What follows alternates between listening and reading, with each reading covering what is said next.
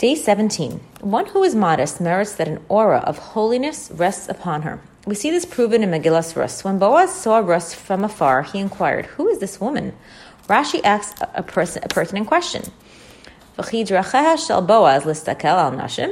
Is it befitting for Boaz to look at women? To which Rashi answers that Boaz noticed Rus's highest level of tznius. She bent down modestly as she gathered the wheat, and therefore he was interested in finding out more about her. The Sfas Emes points out the question still remains. Why did Boaz, a great tzaddik, look at a woman in the first place? His answer is truly profound. Boaz did not observe Rus and then conclude that she was a tznuah. Boaz smelled an aura of holiness.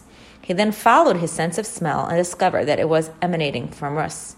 Thereafter, he observed Rus in order to discover how one merits such holiness. When he noticed her exemplary tznius, he understood that the kedusha that emanated from her was due to her modesty. Therefore, he wanted to marry her.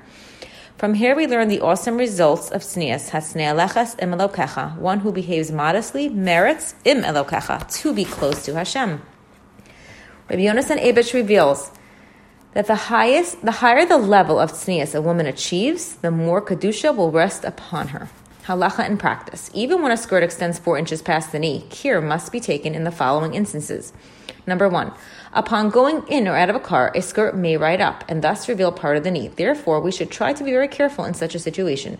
Suggestion. Sometimes blocking your knees with a baby blanket, coat, or bag upon going in or out of a car may prevent unnecessary exposure. 2. Ascending or descending steps in a quick manner can cause the skirt to swirl, thus revealing part of the knee. Therefore, we should try to avoid running up or down steps in the presence of men or boys. 3. Pedal boating.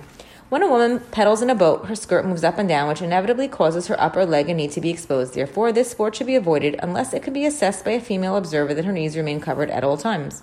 4. When a woman crosses her legs, her knees are in danger of being exposed, even if her skirt extends 4 inches below her knee. This is a common oversight, since from the woman's viewpoint, her knee seems covered. She is unaware that observers can't see her bottom exposed knee. Therefore, one should avoid sitting in such a position, unless one is wearing a skirt which extends at least 6 inches below the knee, and it can be determined with certainty that both knees are covered properly.